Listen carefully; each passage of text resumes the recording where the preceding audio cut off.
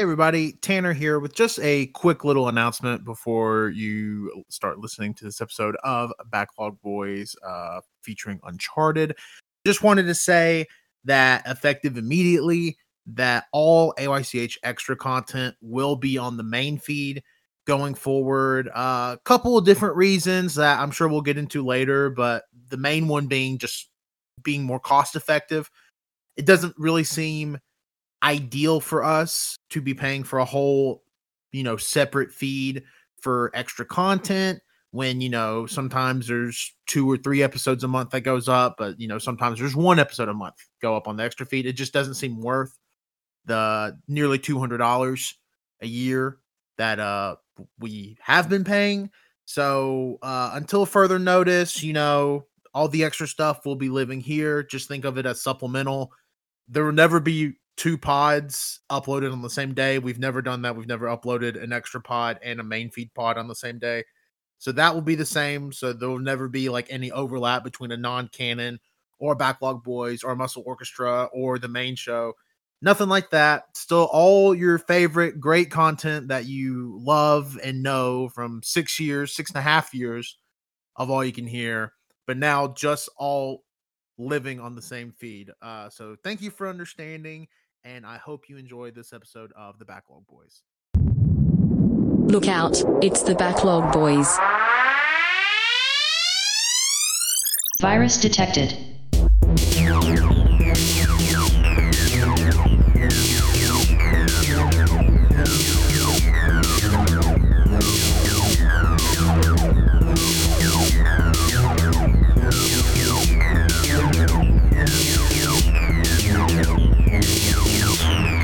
Download complete.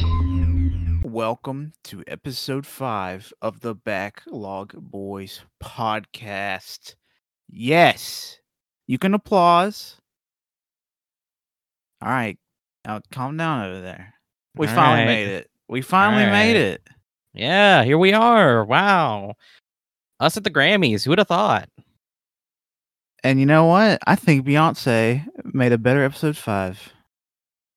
Yeah, I think so too. Just kidding. We're better because we put a ring on it. No, but we're really happy to be here for episode 5 because holy shit, we've been pushing this back. Good God, it's been months since episode 4 at this point. I want to say 3 months. Wenzel wasn't even there. He was gone. Yeah. I was on sabbatical. Yeah, it was it's been forever. And we're finally here. But we have some news. We're down a person. Wait, who? I don't really remember their name, but last week on the episode that Tanner and I just well, they're not important then if we don't remember their name. Yeah, I guess his name was Tanner. Tanner said, I think he's implied that he would be there for this episode, being the Uncharted Drake's Fortune. By the way, my name's Colt. I'm Wenzel. Yeah. I think I said my name. Why am I having... Look, to be fair, it's a Sunday. This is kind of unexpected. Well, not the episode, because we did, obviously we knew we were going to do this, but it's like, we literally both woke up probably about an hour ago now. Yeah. Not because we didn't want to do this, just because it was like crazy night of partying. No. I was up till like 1 a.m. making this dog, and then I also stayed up for like another 2 hours. Yeah, I was up late too. We just end up sleeping really long. If Tanner said he was going to be here, I'm sorry to say he's not. There's some personal reasons why he's not here. We obviously we can't say. But he'll be back at some point. He'll be back. Not here. Just not here for this one. He couldn't make it. And it sucks. It's family reasons, we'll say that, but other than that, but we are going to force him to learn the story for this game, because I'm going to go ahead and spoil.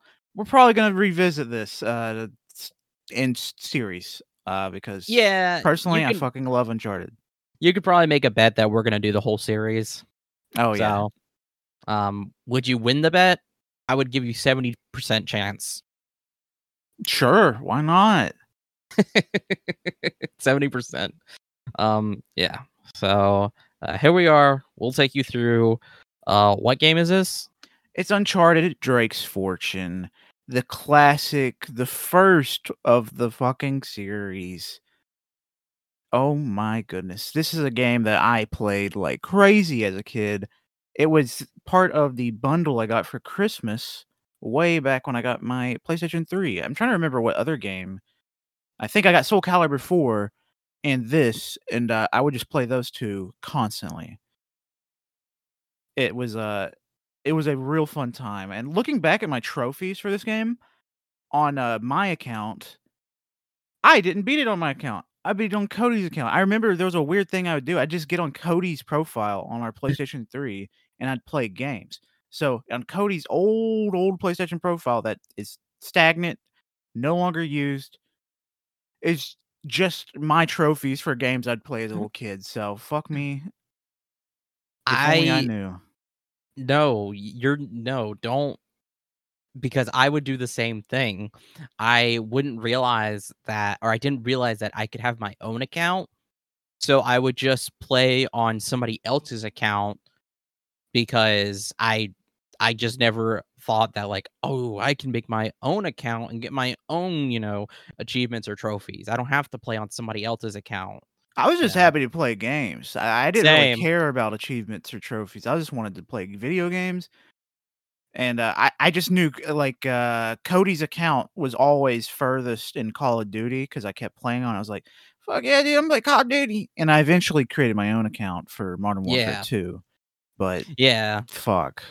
It like, once you realize though that, like, or once you like have kind of like a taste of like competition, getting stuff, and pretty much realizing that you are your own person and you can create your own identity, the world opens up for you, especially in playing video games.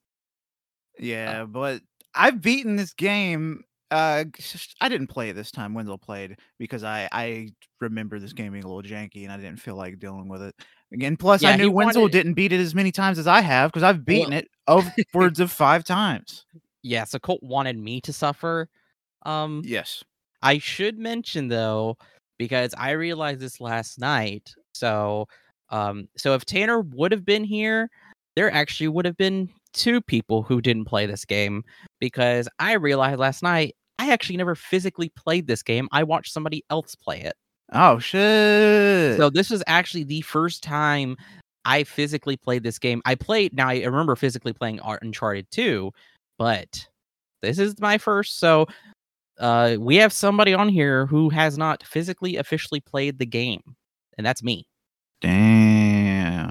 So yeah, but I watched somebody, so I was pretty confident in what I knew. But to actually physically experience the jankiness of it is something we'll talk about later. Yeah.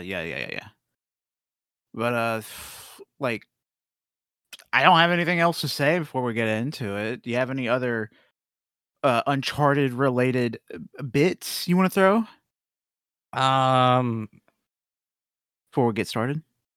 they named this game Uncharted because this was uncharted territory for Naughty Dog. Okay. That's actually a fun fact. That's actually a real thing. So I Naughty get you. Dog, Naughty Dog, had created Jack and Daxter and Crash Bandicoot, which were like kind of, not Crash Bandicoot, mostly Jack and Daxter kind of were like platformers. Jack and Daxter's a platformer. Yeah, they were platformers, and but so whenever they came up with the idea for this game, they went with Uncharted because this was literally uncharted territory for them. That's quoted from them, so that's why they went with the name.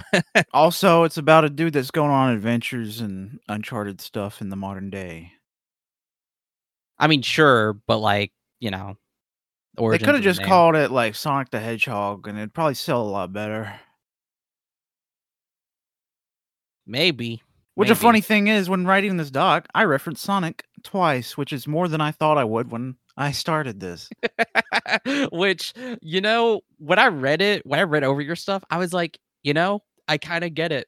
I get it fully, 100%. I get it. I'm like, yeah, I get the Sonic vibes too.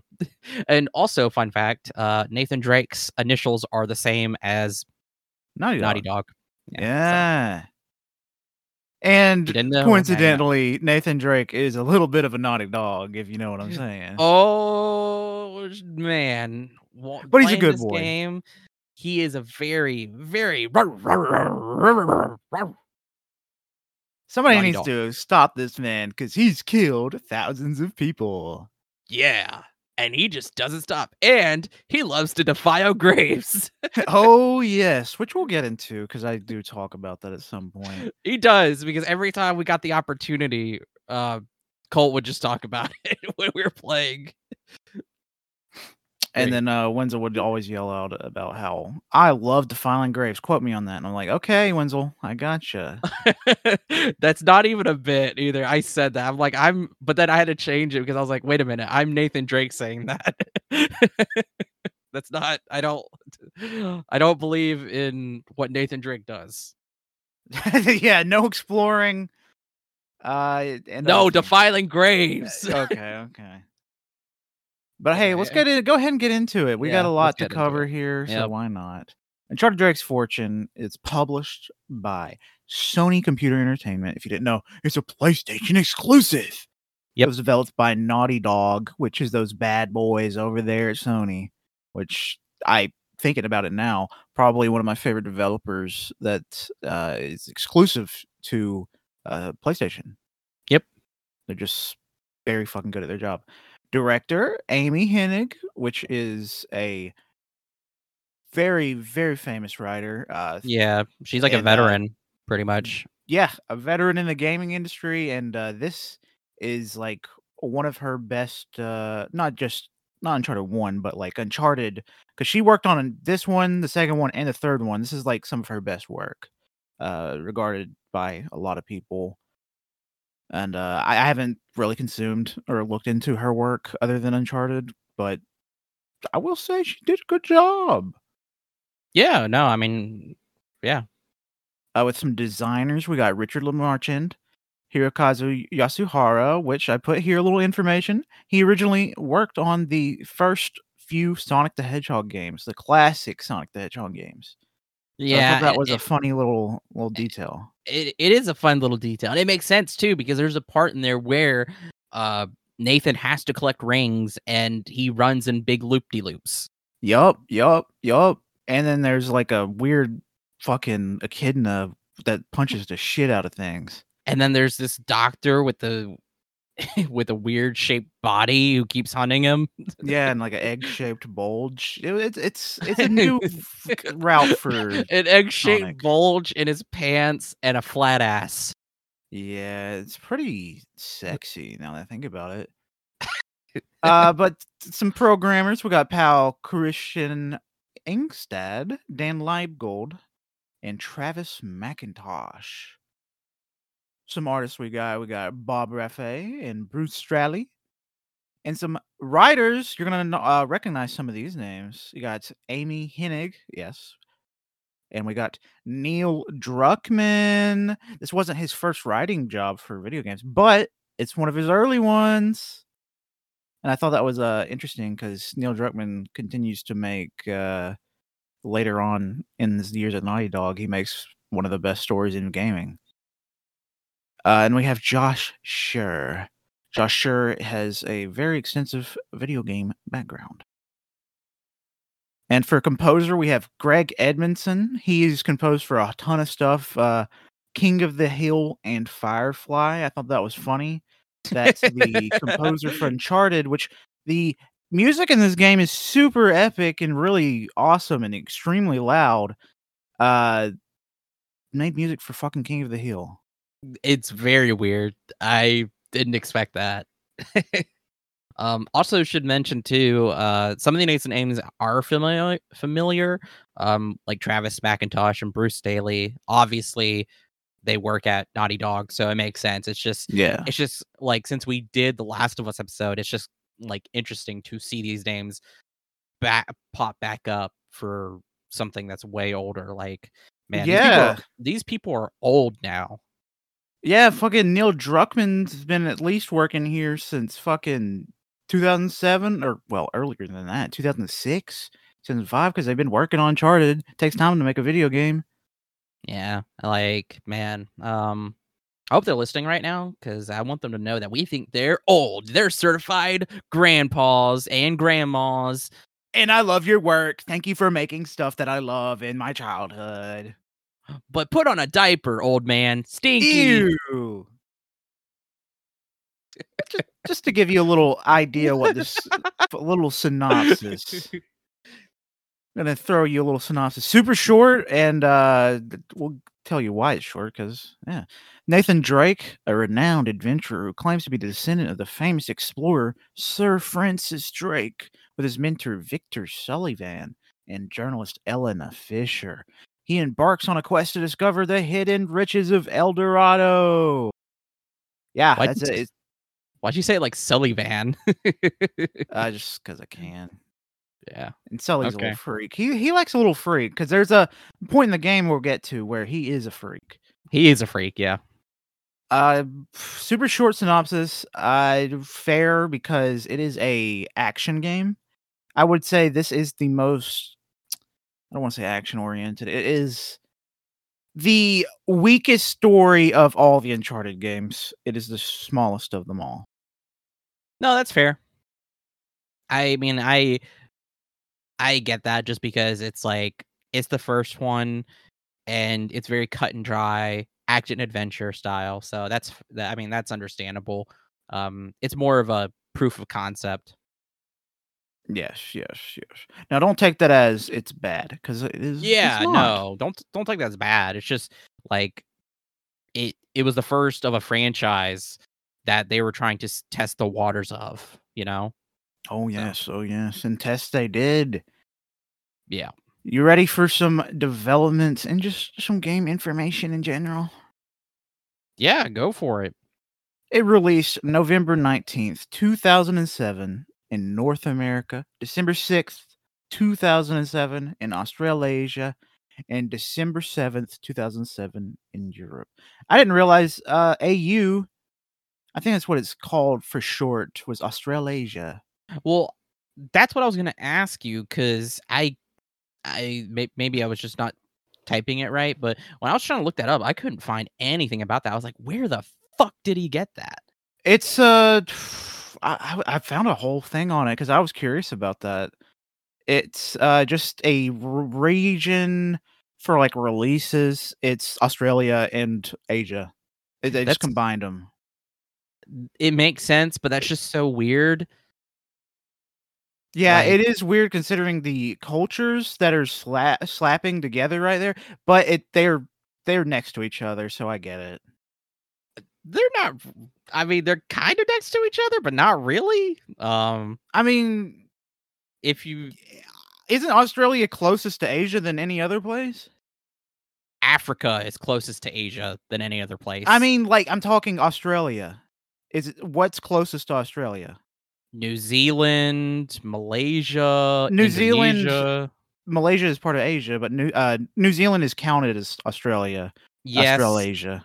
But I'm just saying, because if you look at a map, like if you look at an actual globe, if you look, if you place it, I mean, literally to get from Asia to Australia, I mean, you're talking about like a flight. It's going to be like several hours, probably 10, like. Yeah, but like they just can't have not 10, Australia right. And New Zealand being its own fucking thing. Well, no, I know, but like, obviously, like, it doesn't matter because they came out at the same time in the region, but also too, Australia is its own continent, which is why I'm kind of confused about it, because like, it's its own, you could technically consider it its own region. Yeah. Like it makes much more sense to say like Eurasia, because Europe and Asia are connected. But then also too, it comes out a day later in Europe. Like what? Yeah, I don't understand the release scheduling for this stuff. I don't know if Yeah, because nowadays this doesn't really happen as much. We don't have like releases in another country. We have a worldwide release for most of these things. Like most of these things. Yeah, The Last of Us Part 1 and 2, I think, or 2 for sure, released on the same day everywhere. You didn't have any fucking month later, 5 days later. Weird ass situations here. yeah, yeah. Also, And why the again, fuck did it take 1 day difference in from that's what Europe and that's what I'm saying, because Asia and Europe are literally connected. So why wouldn't it just come out on, like, if anything, instead of saying Australasia, you would say Pacific region or something. I don't know, because it's in the Pacific. So like, if and I if was you, in fucking Europe, I would just like if I was on the border of an Asian country, I'd just be like, "You know what? I'm gonna be right back." yeah, right? Like, and like also too, like, cuz like continental Asia, obviously is different from the islands. Yeah. So like that's what I'm saying. Like, you can say obviously Eurasia because Europe and Asia, the continents, like are together. But then the islands and Australia, you would just put them into, like, I don't know, the Pacific region. But now, no, no, no, no, don't get me wrong though, because that gets into like a difference of like, well, Southeast Asians and then Pacific Islanders and stuff. I'm just talking about like, you know, this whole weird system of like regions, Australasia, like I just don't get it. Anyway, this it's not obviously it's not that important. Yeah, this is So a Uncharted yeah, important to Uncharted. It's this just a is weird uncharted thing. territory for me. Yeah. Yeah. Anyway, sorry about that. Anyways, Uncharted is a third-person linear action adventure platformer slash shooter. It's yeah, that's it. It That's is it. it's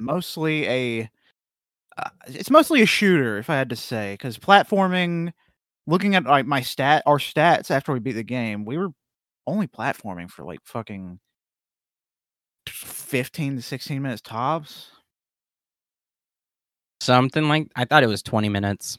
Yeah, but it's also counting my stats from my last playthrough I did Oh, in like 2016. So wow. really, you're not platforming or climbing on walls. I don't know why I made that noise that first time. Climbing. Yeah. Which is strange because when I think of Uncharted, I think of the climbing and how I think, yeah. fucking long, not long, because I really enjoy the climbing. That's one of my favorite parts about the Uncharted series. It's just strange. Just strange. Development for Uncharted started after completing Jak 3 all the way back there in the good old 2005 under the code name Big. Thought that was funny because it's so fucking vague. It's so vague. I mean, it's supposed to be, but like, Because it's something new. yeah. Yeah. Development started in 2005, was in full production for about 2 years with a small team of engineers working on the game for about a year beforehand. Naughty Dog decided to create a brand new IP instead of opting to develop a PlayStation 3 Jak and Daxter game. This hurts fucking 6-year-old me so much. They wanted to create a franchise suitable for the new hardware in order to develop such ideas as realistic human characters instead of stylized one, owing to limitations of previous hardware, as well as creating something fresh and interesting, although the game is termed as stylized realism. And that's one thing that when I was making this doc, I didn't think about it that, yeah, it is stylized Yeah. realism, yeah. No, I agree. It's very stylized realism. Because if you would have asked me before I read that, I probably would have just said, "Yeah, it's realism. It's realism." Owing visuals to the time that it couldn't look as detailed, but even with Uncharted 4, it is stylized realism, I would say. Yeah, I would say if there's any of the Naughty Dog games that you would be more say more was on realism, obviously uh, Last of Us. yeah. I would say The Last of Us, in terms of like how it looks visually, is very much more realistic. Other than that, I mean, you're talking about Jak and Daxter, Crash Bandicoot, and Uncharted are all their own styles. So Yup. Inspiration for Uncharted was drawn from various sources in the action and adventure genres, such as Indiana Jones and National Treasure. Which, when I read that, I thought, what? National Treasure? But no, makes complete sense because National Treasure is fucking insane. And the story for Uncharted games can be pretty fucking insane. The team felt the sources shared the themes of mystery and what if scenarios that romanticized adventure and aimed to include those in Uncharted. Because, like, it's about a dude that's like, yeah, I'm the descendant of a major explorer. Now I'm going to go find what the fuck he was doing. yeah, Yeah, okay, there we go. Went for input. Uncharted was first I have no unveiled. input. Input! Uncharted was first unveiled at E3 2006. I would have been 7 years old in fucking E3 2006 if they still did it in July or June. Yeah, I would have been 8. That's fucked No, up. I would have been 7 if it was in June, but next month I would have turned 8. So Yeah. From early previews of the game, inevitable comparisons of elements such as platforming and shooting between Uncharted and the well-known Tomb Raider series were drawn, earning the nickname Dude Raider. I thought that was a silly Billy little thing right there. However, the devs saw their game as concentrating more on third-person cover-based play in contrast to Tomb Raider's auto-aiming play and greater puzzle-solving elements. That is one thing about the Tomb Raider games. The puzzles, go ahead and saying that, are a lot not harder. They're more complex in Tomb Raider games. And the auto-aiming part is very true because this game's all about fucking aiming at their goddamn heads and trying to shoot them as they dodge before you even shoot. yeah, I try to go for a headshot run. Yeah, that's. I understand the comparison though. Yeah, Other influences, Dude Raider. just a fucking crazy ass nickname. I mean, it's just funny too because obviously with Tomb Raider's defining feature being that she has very large breast. Nathan Drake's defining feature is he has a very large back. Yeah. It's the reverse. See, we got you. They got you there. Other Nah, he has a influences. very big upper body. He has a very big upper body. Yes, he does. He does have a very big upper body because he has to roll on the ground a lot and he needs a big surface area to roll on. Other influences they cited included Resident Evil 4, Killswitch, and Gears of War. I didn't know what Killswitch was until I read this.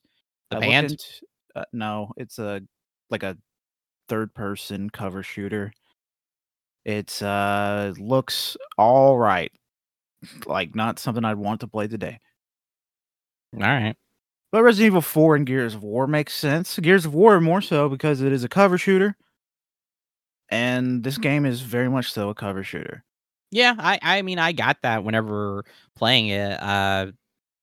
Definitely felt that the vibes, especially when you can when it tells you about running to cover. Like I would say it's kind of getting a little bit into it. I would say Gears of War is probably better. Yeah, the cover system here feels a little rough, but it does get better, I say, as the games go on. But we're not talking about those games. We're talking about this one. It's a little rough here. The devs envisioned the main. Oh, fuck, skipping details. The dev team intended the game's main setting of the island to play a big role in the overall experience, feeling that too many games use bleak, dark settings with monochromatic color schemes. They wanted the island to be a vibrant, believable game world that immersed the player and encouraged exploration. Which is funny because when people think of the PlayStation 3 and Xbox 360 games around this time, they think of them as gray, dull-looking experiences. But thinking about it now, Uncharted was not a gray, dull-looking experience. It was really colorful for the time. Yeah, no, I remember. Well, I remember whenever I thought about my PS3, I always thought of like colorful games. I mean, I thought the same thing for Xbox as well, but I had before I got my Xbox, I had my PS3, a Wii, and that was it. But yeah, because I played Ratchet and Clank, and I burped. Sorry. I can't stop burping. Yeah, fuck yeah. Jack and Dexter on PS2 and stuff like that. So and the Avatar game, the one that came out with the movie in 2009. Oh, I had the James Cameron. Okay. Yes, yeah, that one. I had that for PS3 as well. So, yeah, I don't know. It's always weird when I hear that, just because I don't think any console besides probably the oldest gaming consoles in history, like, I mean, once you get to the PlayStation up, I mean, you don't really have anything that's bland and not colorful. It was more so for like the realism game. Yeah, Like okay. Call of Duty, fucking. I just had the game in mind, and now it just fucking ran out the door. It said, "All right, you're gonna reference me in a few seconds. I'm out." Anyways, there are some gray games in this time frame. And Assassin's Creed, Assassin's Creed is very gray, I would say. Resident Evil 4, actually. Resident Evil 4 is very gray as well. But Resident Evil 5 is very one tone. Resident Evil 6 is very one tone. I would say, well, I say Resident Evil 4. Resident Evil 4 is not as realistic. It is stylized realism as well. But it's still gray. Yeah. Still gray. Yeah. Anyway. Yeah, the devs envisioned the main protagonist, Nathan Drake, as more of an everyman character rather than Lara Croft, shown as clearly under stress in the games, many firefights with no special training, and constantly living at the edge of his abilities. Yeah, Lara Croft is depicted as more of a professional, and like she knows what the fuck she's doing in the first few games, the first series of games, because the 2013 new ones and on. That's when she's young. Yeah, it's when she's young. It's when she's more like Nathan Drake. And I prefer that one because I just like the character a lot more. They say he's an everyman character. He's doing a lot of stuff that a lot of men I know can't do. He's swinging from ropes, climbing all these ledges, surviving firefights. Nah, I can't do that. Can you? Yeah, I can. Why not? Okay. Oh, sure. Director Amy Hennig felt a heavily armored, tough as nails protagonist with a large weapon was not suitable hero, and decided a tenacious and resourceful character would portray more human qualities. Supporting characters Elena Fisher and Victor Sullivan were included to avoid a dry and emotionless story. I mean, yeah, that makes sense, because if it was just Nathan, I don't think it would be as good. Yeah, I don't think so either. I think they definitely have, it's so weird because they have a small cast, but like it's fine. Yeah. The new hardware allowed for processes that the team had never used in PlayStation 2 game development, and required them to quickly familiarize themselves with the new techniques. For example, parallel processing and pixel shaders. While Blu-ray afforded greater storage space, the team became concerned with running out of room several times. Uncharted used bigger textures than previous games, and included several languages on the disc, which is fucking crazy that they had all this brand new stuff using all this brand new room using the Blu-rays, but they still ran out of fucking room just because of how fucking much details they had in this new game. Yeah. Nathan Drake is voiced by Nolan North, which voice acting legend. When you think Nolan North, you think Nathan Drake. And when you think Nathan Drake's voice actor, you think Nolan North. Super simple. And now when I think of Nathan Drake, I think of Tom Holland. Oh no. Victor Sullivan is voiced by Richard McGonigal. I think of Mark Wahlberg. Uh-oh. And Elena Fisher is voiced by Emily Rose. I did see the movie, so I don't know who plays her. Yeah, I don't know. I don't even know if Ellen is in it. I don't She know. probably is. I know Ada's in it.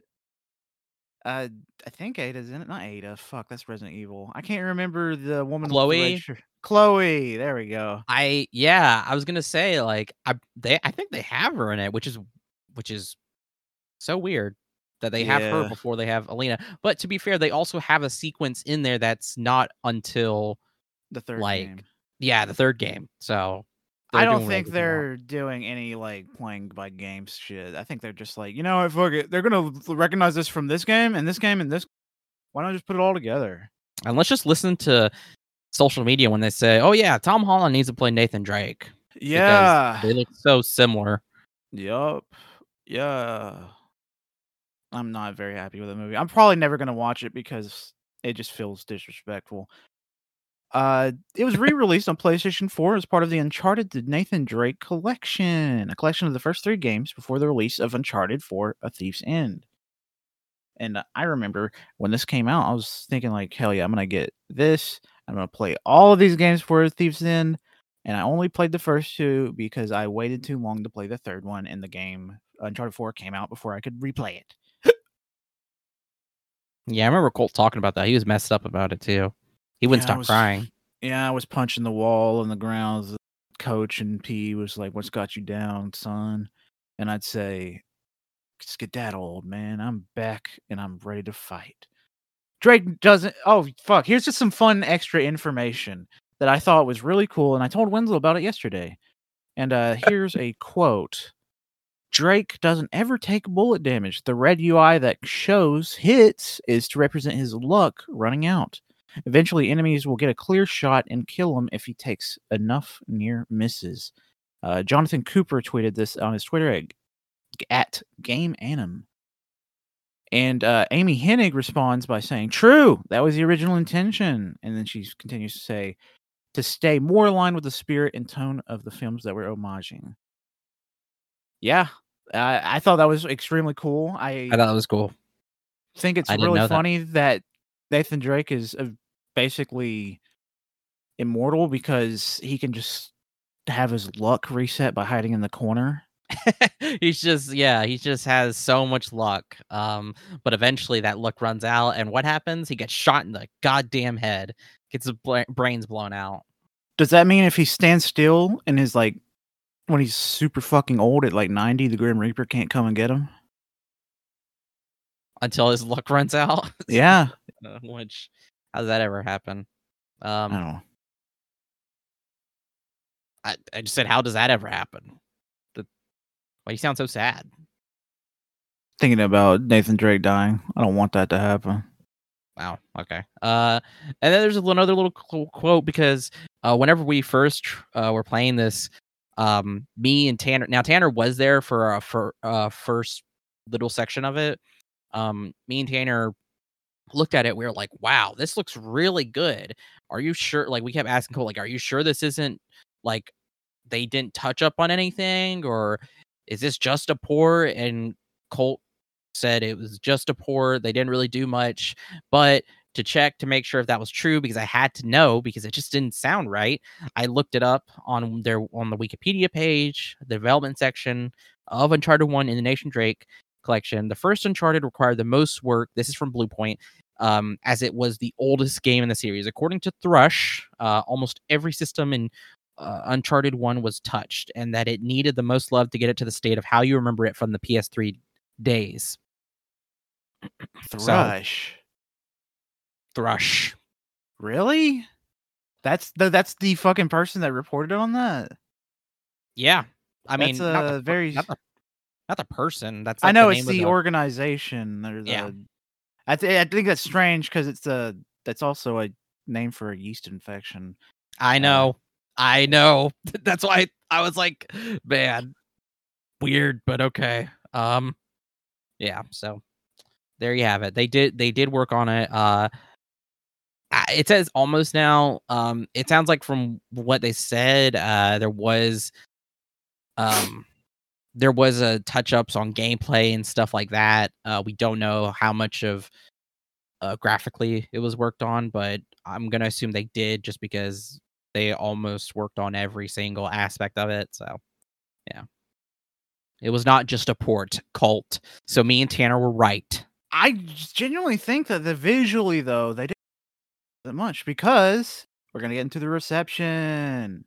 Uncharted Drake's Fortune received generally favorable reviews from game critics, sitting currently at a score of 88 out of 100 on Metacritic for the original release on PlayStation 3.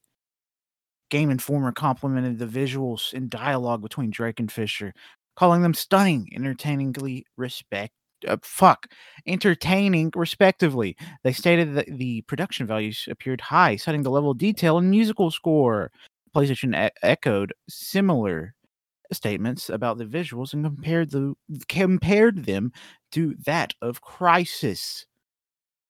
So that's why I say that I don't think they visually touched up on it that much, because at the time of its release, it was visually the best looking game that you could find on consoles and other places. So that's why I say I'm just telling you, man. This is what Blue Point Report said. They I touched think the they game. did touch up on everything but visuals. I think you're wrong. I think you're wrong. I think you don't think anymore. I'm deleting your mind. Oh, Yeah, you're stupid now. The overall presentation of the game received unanimous praise from critics who did recognize the game's high production value, describing them as top-notch, incredible, or comparing them to those found in Hollywood. So, yeah, even more so people being like, yeah, this shit's crazy, super high quality, top-notch. When combined with the overall style of the game, this led many reviewers to compare Uncharted to summer blockbuster films, with the action and theme of the game drawing comparison to Indiana Jones series and Tomb Raider. As part of the presentation, the game's story and atmosphere were also received well. The depth of the characters was praised, each having their own tone. The voice acting was also received well, as the cast nails its characterizations. Overall, the voice acting was described as a big star performance, superb, and stellar. Which, yes. And when I think of voice acting in video games, I don't really think of many games that were time frame where I'm thinking, okay, that voice acting, holy shit, that was amazing. I feel like this game really pushed voice acting to the forefront of like how important it can be for a video game. I mean, Halo, Gears of War, Ratchet and Clank,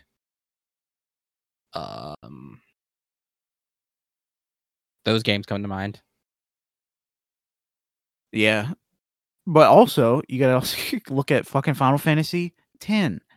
Not great voice acting, if you ask me. At least the English. I didn't play in Japanese because. Well, Final Fantasy X isn't Halo, Gears of War, or Ratchet and Clank.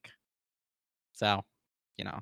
Game designer Tim Schafer, well known as a creator of early LucasArts adventure games such as The Secret of Monkey Island, has also lauded the game, saying he liked it a lot and jokingly thanked it for teaching him a new fashion tip with Nathan Drake's half-tucked shirt. Which now Tim Schafer only does that where he has a half-tucked shirt in. He only does it, and it's actually strange because he makes sure for his profile picture on every single social media is a torso shot where it at least gets to where his belt buckle, it shows one half the shirt's tucked in. Yep. It's a very, very fun thing. Thank you, Nathan Drake. He always says that. He always says that in this post where he's like, I got to thank Nathan Drake. It has now been over a decade. So. Fashion never changes for Nathan. His style, oh my. Criticism of the game included some graphical issues such as texture popping and screen tearing. One of the more silly issues, this is me putting my opinion in here, was gameplay length, with reviewers completing the game in anywhere from 6 to 10 hours. I genuinely think this time frame where video games were they were good and short and they had a lot of replay value, which I genuinely think that Uncharted 1 has pretty good replay value because when I was little, I played the fuck out of it. I think this attributes for the time frame in the early 2000s to not 2000s, 2010s to late 2010s, where every game was a massive open world 60 to 100-hour experience. Because all these devs were like, I'm paying $60 for this, so it better be over 60 hours. So you get an hour per dollar. I just think that's some bullshit. I'm not very big into that. I do love long games. I do love getting bang for your buck, but I think that's a little bullshit. I mean, but does it really make sense though to pay $60 for something that's only 2 to 3 hours long? I mean, Because you don't no, even pay that much for a movie. This isn't 2 to 3 hours long though. This is 6 to 10. I know, but you talked about how, these developers thinking that if you're paying $60, then you got to have more time in the game. And that's a fair thinking, because if you're paying that much for a game, you should be putting a lot of time in, or there should be a lot of time getting put into the game. Like I think that's a fair kind of thinking. I agree with that. I'm just saying, like, Uncharted is a good game that has a lot of replay value. Like, it's not a 3-hour experience, and most of the time with games like that, they were fairly priced. Because I remember indie games that were like 3 hours tops on PlayStation 3. You can get them for like $14, and now indie games are like $30. Yeah. So I just don't. I just want good games. I don't really care about length. As long as the game's fun, I have no care in the world. All right, so I guess we're gonna get into some sales numbers. Ready to learn about how good this game did? No, Are you not ready? really. Okay. The game became one of the first batch of titles to be released as part of Europe's budget platinum range, which is their best of series. Where in the US we'd have red cases for PlayStation 3 games, and you can get them for like $20 of best-selling titles, and sold 1 million copies 10 weeks after its release. So it did really well at the time frame. Sony announced at E3 2009 that Uncharted Drake's Fortune sold over 2.6 million copies worldwide and was a hit for the PlayStation 3. And this is the last update that I could find, is that as of March 2015, Uncharted has sold 4.8 million copies. And here's a little fun comparison to Naughty Dog's last release non-remake game. The Last of Us 2 sold over 4 million copies in its opening weekend and over 10 million by June 2022. So you can say gamers have increased here. Yeah. Yeah. Wow. I can't really do any math there for you. Tanner could probably have some fun math for you there, but I don't, so I'm not gonna. But here's a fun fact. When the Xbox 360 launched in 2005, that was when they introduced achievements, and for the longest time, Sony wasn't going to do a system similar until 2009, which is 3 years after the PS3 had come out, for to have the trophy system. And they mandated all games going forward from that January will require trophy support. And now some games that did release prior to this did not require those fixes, but Uncharted was one of the ones where they went back and added trophies. And it was the first game to have a platinum trophy. Yup, and that's also another thing that goes into play, as I didn't have these fucking trophies on my account because when I played it on my profile, I didn't have the ability to earn fucking trophies. Yeah. Thank you, Sony. But I'm very glad that they did add the trophy support, because let's just say that has absorbed a lot of my time over the last fucking nearly what, like 17 years? Jesus Christ. Yeah, I've been trophy hunting a long time.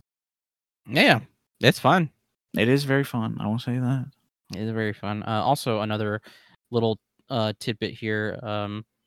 In Japan, when the game was released, all of the blood was removed, What? but the gunplay was all the same, just no blood. But the thing is that there's barely any blood in the game.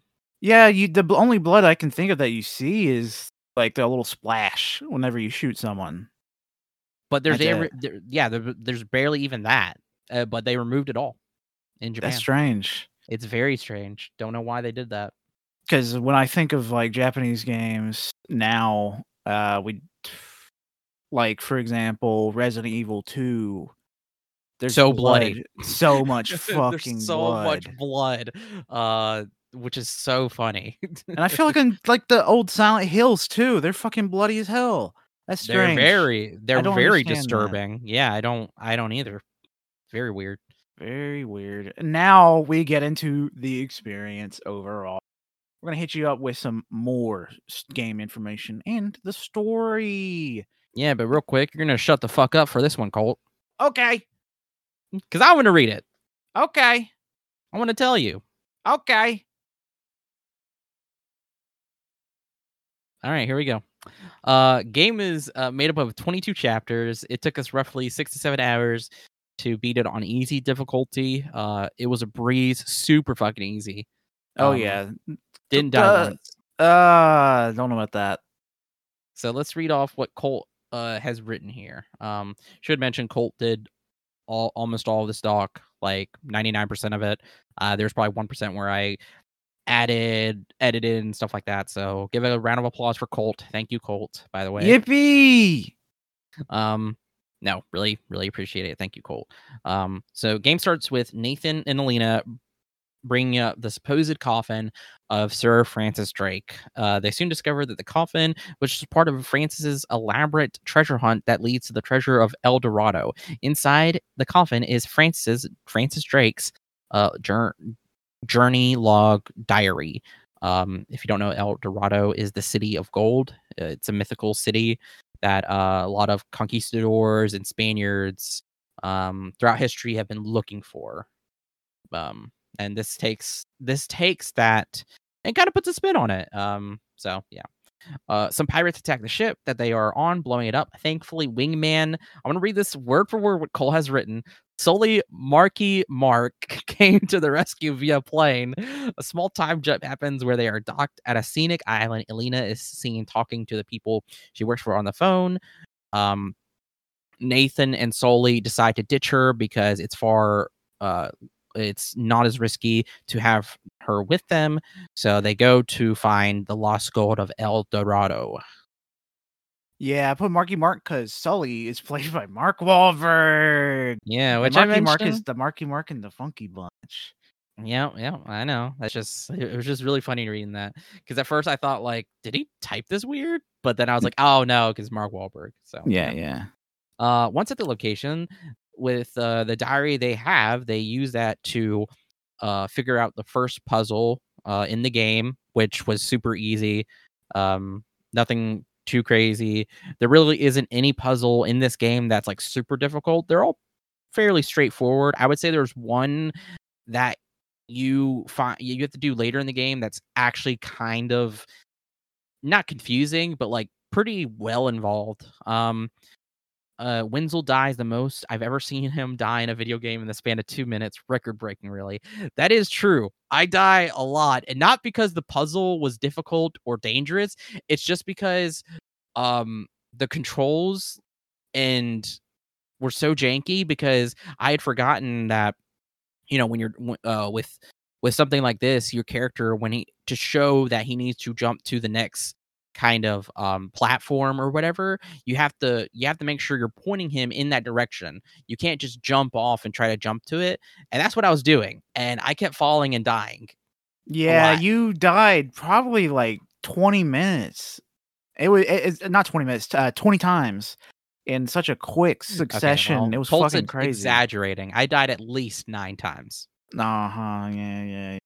Anyway, You both so Nathan and Solomon pretty much don't really find much. So they leave and they come across or they make their way through and they come across a semi landlocked Nazi U-boat. I It's say not it's semi landlocked because it's like it's in water, but it's it in is water. on land and it can't move. It's on it's pretty much there's a waterfall behind it, and in the middle is there's probably a name for this. So it's like a brief reprieve before you get to the next waterfall. But yeah. Um so yeah, they're it's beautiful, you know, they're confused by how it got there. No, this Um is me. This is me putting here because I said it was beautiful scenery, but confusing on how it reached there. Nathan said it must have reached there during the flooding season a while back. I never thought about it until this playthrough. How the fuck did it get there? I don't understand the flooding season. That means like there had to be a flood so fucking massive that it flooded up to this tip of this mountain, and it had to happen during World War II ish, like 70 years ago. Which how well the fuck did that happen? well no, not necessarily.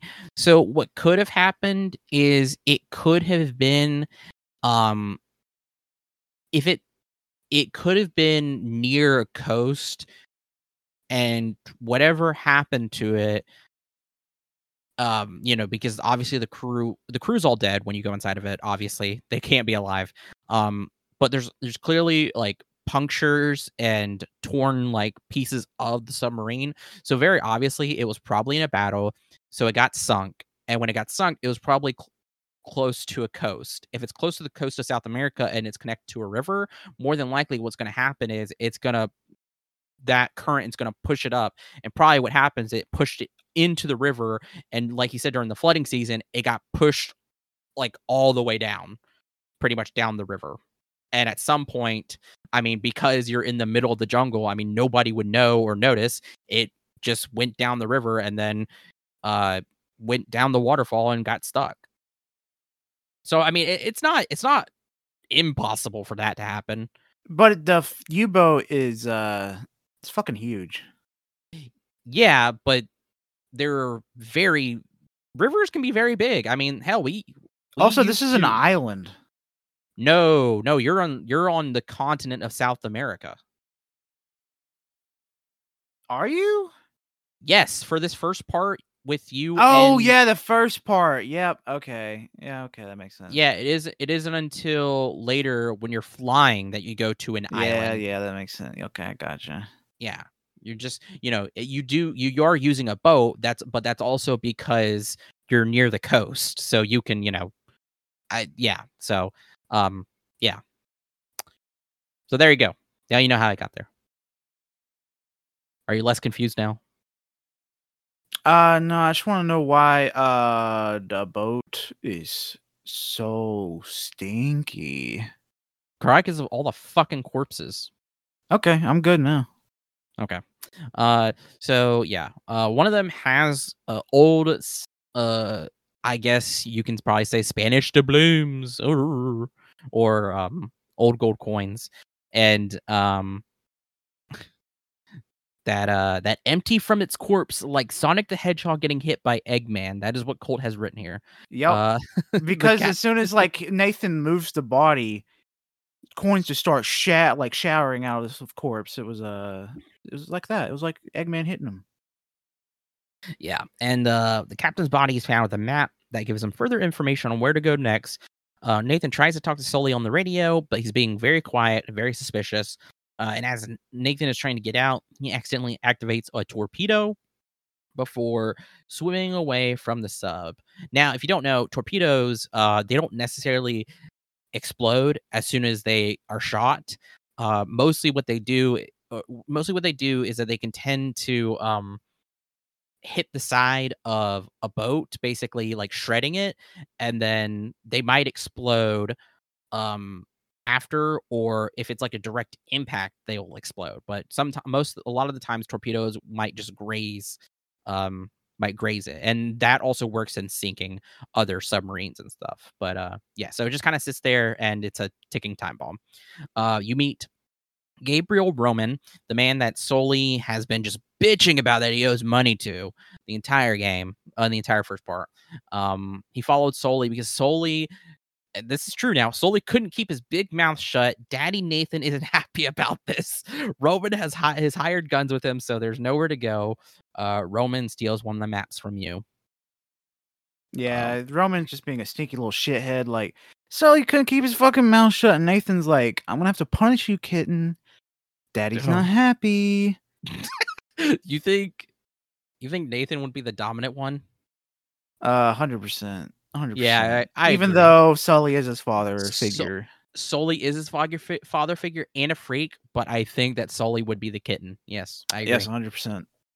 Roman was going to shoot Drake, but Sully got shot instead. The U-boat blows up immediately after, giving Nathan a moment to escape. Sully's dead on the ground. Drake makes its way. Drake makes it away. Makes it away. I don't know why I got really confused about that. And immediately runs into Alina, who has been following their every movement since they ditched her. So now she's going to help you fight through the jungle.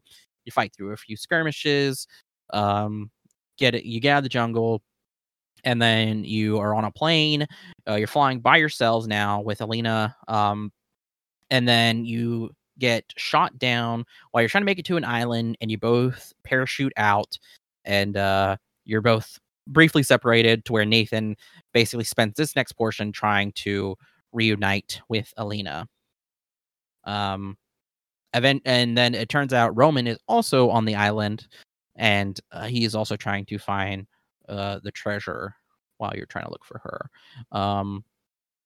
You make it to a fort where you find Alina doing some shit with her camera, trying to get some cool shots.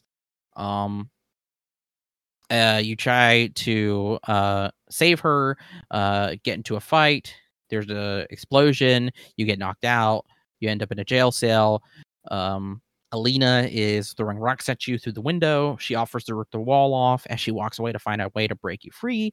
Eddie Raja appears outside his cell. It's implied that Eddie and Nathan have some sort of past where they dislike each other. Eddie's being a dick while Alina is seen in the background hooking up some sort of what's it called? It's a hook. Whatever. To a Jeep where she pulls out the wall. He jumps back on the Jeep, and you have to defend the onslaught from the pirate vehicles using a mounted machine gun / grenade launcher, which I didn't realize it was also a machine gun until I started pressing a different trigger. I thought that was pretty cool. And I didn't know it was a grenade launcher. So I think in my original playthroughs, I just used the machine gun. Yeah, like it was really cool. It was a very fun experience.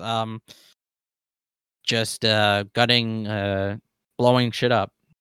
You eventually get cornered on a cliff where Nathan, being the genius he is, decides to drive the Jeep backwards off the cliff into a large body of water that has decided to flood an old city. I don't know because the water has a mind of its own.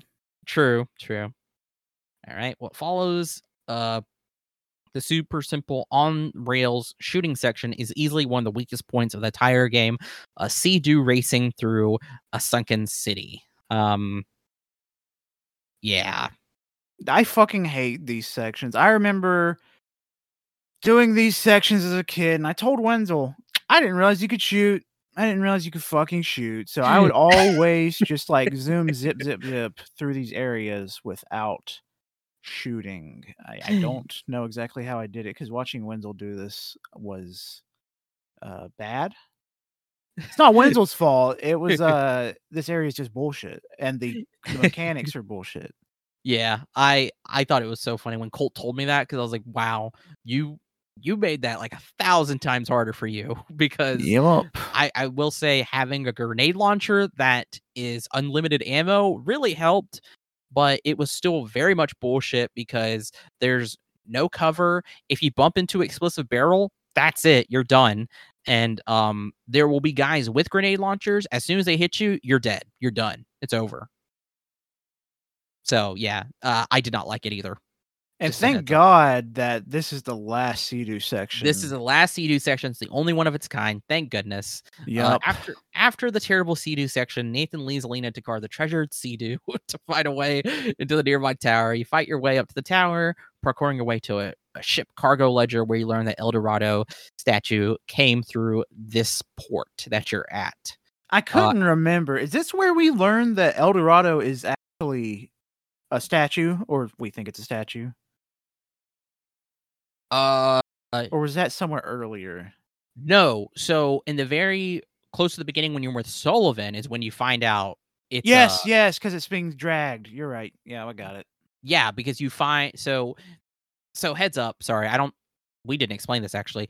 So El Dorado isn't a city, it's actually a statue. So what happens is you discover that El Dorado is being worshipped. It's a city, or it's a statue that's being worshipped, and it was dragged, and you find the drag marks. Also too, you look at these I guess you can call them not artwork, not hieroglyphics either. You basically look at wall art, and Sullivan's like, "Are those people?" Hint, hint. Who's worshiping that statue? So, yeah. So after ripping a drawing of El Dorado out of the ancient precious ledger, they continue on their journey. Nathan has a sneak. That's one thing that I remember playthrough. I was thinking like, damn, Nathan, I thought you respected old shit, but no, you're ripping pages out of a fucking priceless ancient book. Thanks, Nathan. Yeah.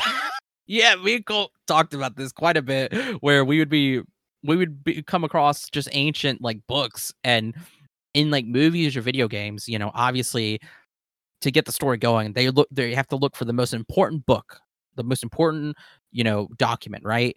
But they don't care about anything else. Doesn't matter, and nothing else matters. But it's like we were thinking, like, damn, I would probably be trying to stuff my bag full of this shit. Like, who knows what's in here? Who knows what information's been lost? You know, like even if it's not valuable, still think it'd be fun to read through the old shit. Right? Like, and then I also said it'd be cool to see the artwork. Like, what art is in these books? Like, who knows? So yeah, I just thought that was fun. After ripping a drawing of El Dorado, I already read that. Nathan has to sneak to find a boat while Alina goes off to do the whatever the hell she is. You don't really know what she does. Oh, wait, yeah, you do. What am I saying? You learn what she does. You learn. As you make it to the boat and are about to ambush the pirates loading it up with goods. And I mean, you're ready. You're like getting pumped up. It's kind of weird. Nathan's getting super aggressive, and he's like, I'm going to murder these pirates. I'm going to steal their wallets, and I'm going to make sure that their families know that they're dead. He's ready. Alina comes out of nowhere spouting off that Nathan's going to want to see this. And she shows Nathan footage of who? Sully! Still alive, seemingly helping Roman find El Dorado. What the fuck, Sully? Marky Mark, how could you do this to us? Why would you betray me?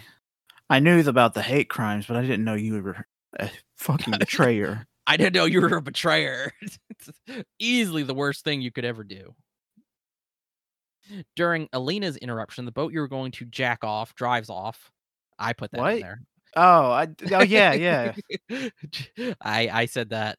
So now you have to push onward to find a different route on the way to your next destination. Route. Alina mourns the loss of her camera after dropping it because she was gonna die if she did it. Yeah, she's over here like, oh, I can't drop my camera, but you fell through a fucking old ass wooden bridge and are about to die. And if you don't drop your fucking camera, you're gonna die. Yep. So sucks, but yep. She's no evidence now. So it didn't. Nothing they did happened. That's what it means.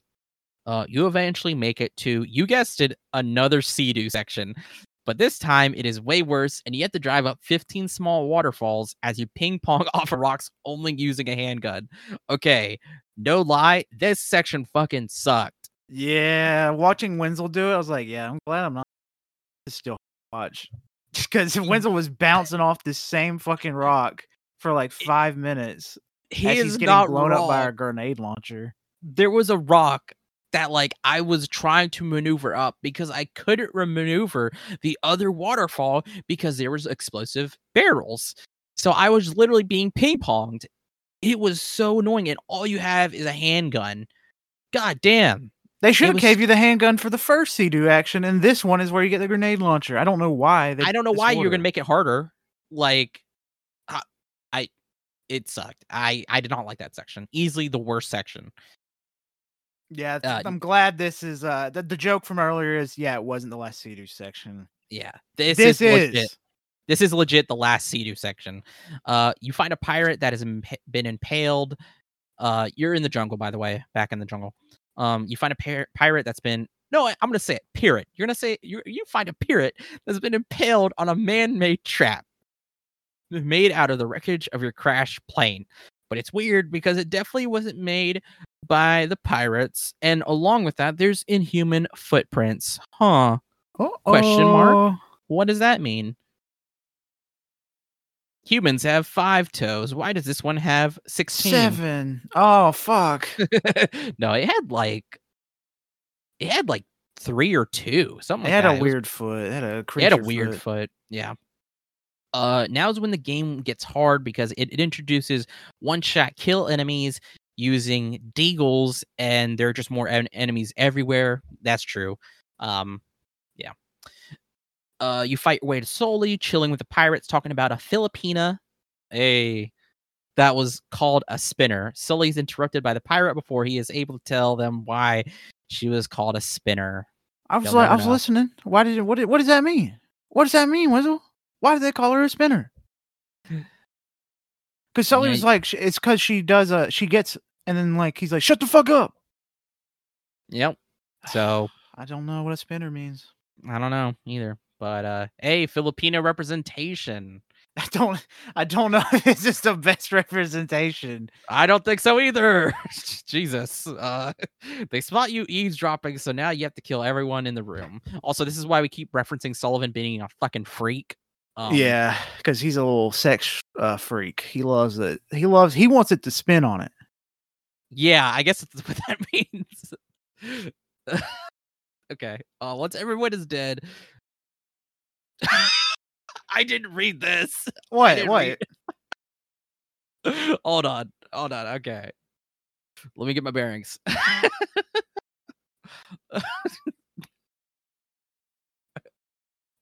Once everyone is dead.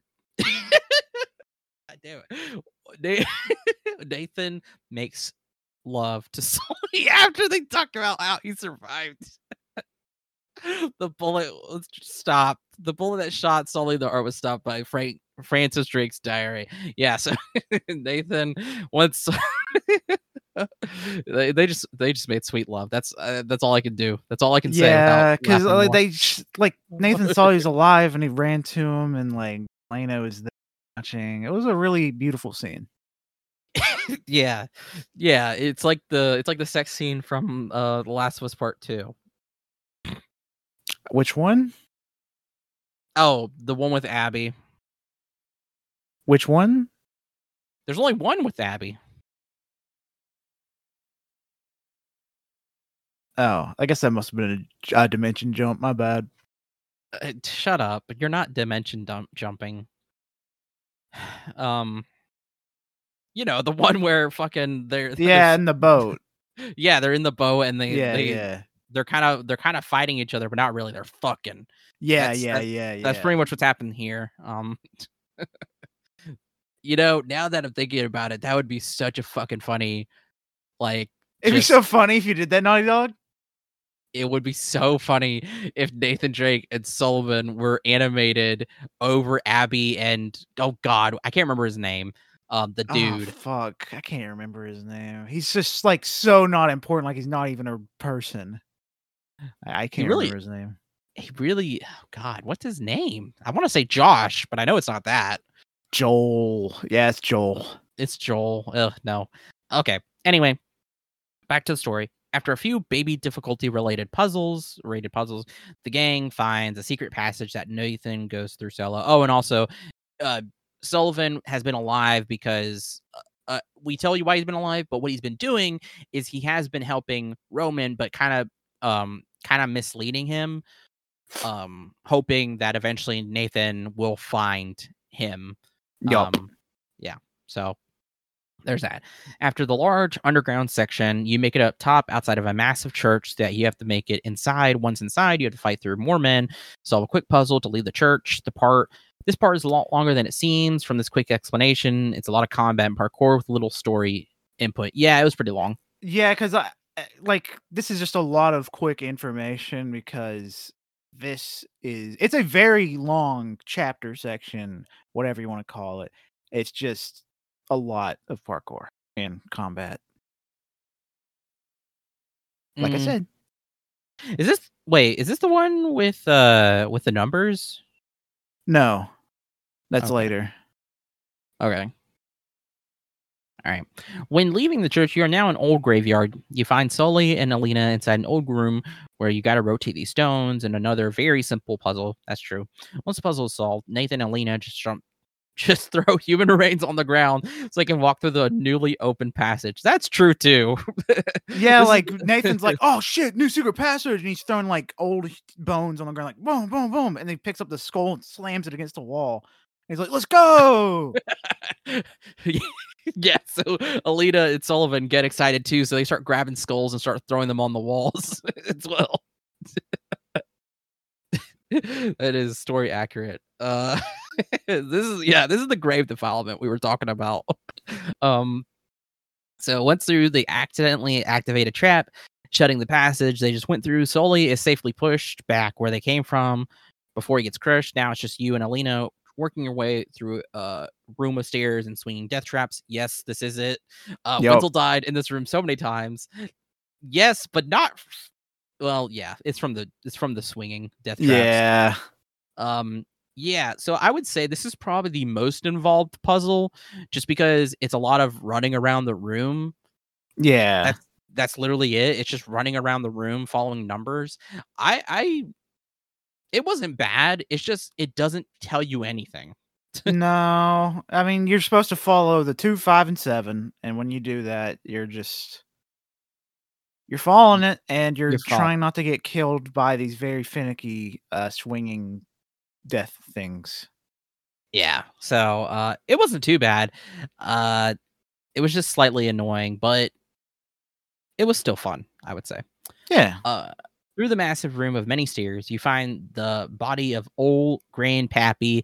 That's right, Francis Drake. Dude was just chilling in this one spot for like 500 years. Nathan decides to leave his ring on him, returning the family heirloom for some fucking reason. Yeah, I never understood this part. Like, who gives a shit? He's dead. What is this? He don't want it. He doesn't want it. What the fuck is he gonna do with it?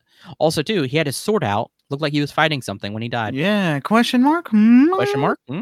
Now they have to figure out a way out of this pit. So Lena climbs up to this crane to help lift you out of this pit. While she is gone, a sudden cut happens, and our old pal Eddie runs in the room with one of his goons, clearly spooked by something. Now, I will say this is interesting because as soon as this happens, the cut is so sudden and so jarring that Cole was like, "Did you skip something?" And I was like, "No." Like it literally just cuts. Yeah, because I looked at another playthrough on YouTube, and I got to this part and I was like, yeah, that it was just a weird fucking sudden cut where there's an explosion and Eddie and one of his goons is with him. It was this is the only place in the game where it feels choppy. Yeah, it's very weird. These goblin vampire men drag Eddie's goon into the abyss, and the horde mode begins. It's not a bit. It basically is a horde mode. You and Eddie join in a temporary alliance to fight off these supernatural creatures. Eddie shortly falls the same way his goon did. Now it's just you defending yourself from these creatures.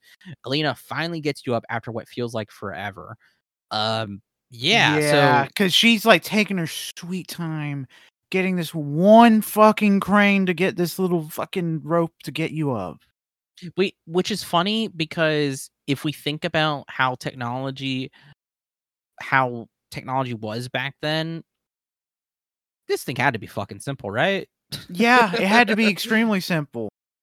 Like, Alita's just stupid. No, I don't know, because old technology is weird, you know? So, yeah, so this is where we get, like, the supernatural element of this, which I do remember, like, initially watching this played. It was like, never would have guessed that we get these. We say vampire. I just say that because they remind me so much of the creatures from the Descent. Yeah. That's literally what they look like. They have pointed ears, they have sharp teeth, they're hairless. They have less, their like fingers and toes are like fused together. They're these weird like mutant vampire monsters. Yeah, but they're And, not like one of those. They're not vampire. They're just feral yeah, stuff. they're Like I just said in a feral. second. Because a lot of vampires look like them, the Descent, this Yeah, Dracula from the Last Voyage of the Demeter, like literally this is Redfall. Redfall, literally they all look like this. Nosferatu, I mean, shit. Anyway, yeah, so there's that. Now that you're both safe from the creatures, you have made your way into an old Nazi naval base, which is honestly where this U-boat probably came from from the first part of the game. Is that it literally probably because it was unmoored, it literally got swept out to sea and then um just but I say that though, I did say earlier it was battle damaged, so I don't know exactly. Like, I mean, it could have just been rust. It's been in a very humid environment for 70 years. Yeah, that's true. But also too, there was a crew in it. So like, did the crew accidentally get swept into sea while they were in it, and then it just got trapped and they sunk? Like, I don't know. Yeah. So Also, it could anyway. just be a supernatural thing, considering there's creatures. Oh yeah, a fucking what? A divine wind blew that shit onto a waterfall that had it semi-landlocked. That's stupid, Colt. That doesn't make any goddamn sense. What is your right. problem? I'm What the sorry. fuck? Let's get back to the magic. No. Curse. You put together this doc together, and you come up with that bullshit. I've lost a little respect has been lost for you. Anyway, Alina is too chicken to do some sick parkour, so she makes Nathan go turn on the power by himself. Exploring the old base, you find even more of these little bastards. Thankfully, the dead Nazis left a ton of MP40s on the ground, so ammo was never an issue. You find the generator, turn it on after a long and very tedious fight. If these fuckers hit you twice, it's lights out, and you got to start back at an annoyingly far back checkpoint, not too far back that you lose too much progress, but just enough to tick you the frick off. That is true. It was very annoying. I will say this too. MP40, probably, besides the explosives, is the best gun in the game. Yeah, they wait to give you the best gun in the game until you're fighting these fucking little shits. Yeah, because like there's one other SMG, and it sucks ass. It's terrible. Yes, it's really bad. While trying to make it back to Alina, you come across an old projector showing footage of El Dorado and a man chained to a pillar that's grabbing out at the camera like a zombie. A note from Francis Drake reveals that El Dorado is a cursed sarcophagus. Opening the sarcophagus released some kind of evil that turned the men that opened it into all the creatures that you just spent the last hour killing. So all of the creatures that you've been fighting are either Nazis or old Spaniards. Yup. So they can live forever as long as they're not unloaded on. Yeah, as long as they're not shot in the fucking head, they'll live forever. You fight through more of the ancient turned Spaniards and eventually make it to a control room opposite the one that Alina is in, but she isn't alone. Roman and his goons are holding her hostage so that Nathan stops coming after them. This entire last section of the game is pure combat. You fight your way to Soli and help him kill off everyone outside the massive church from earlier.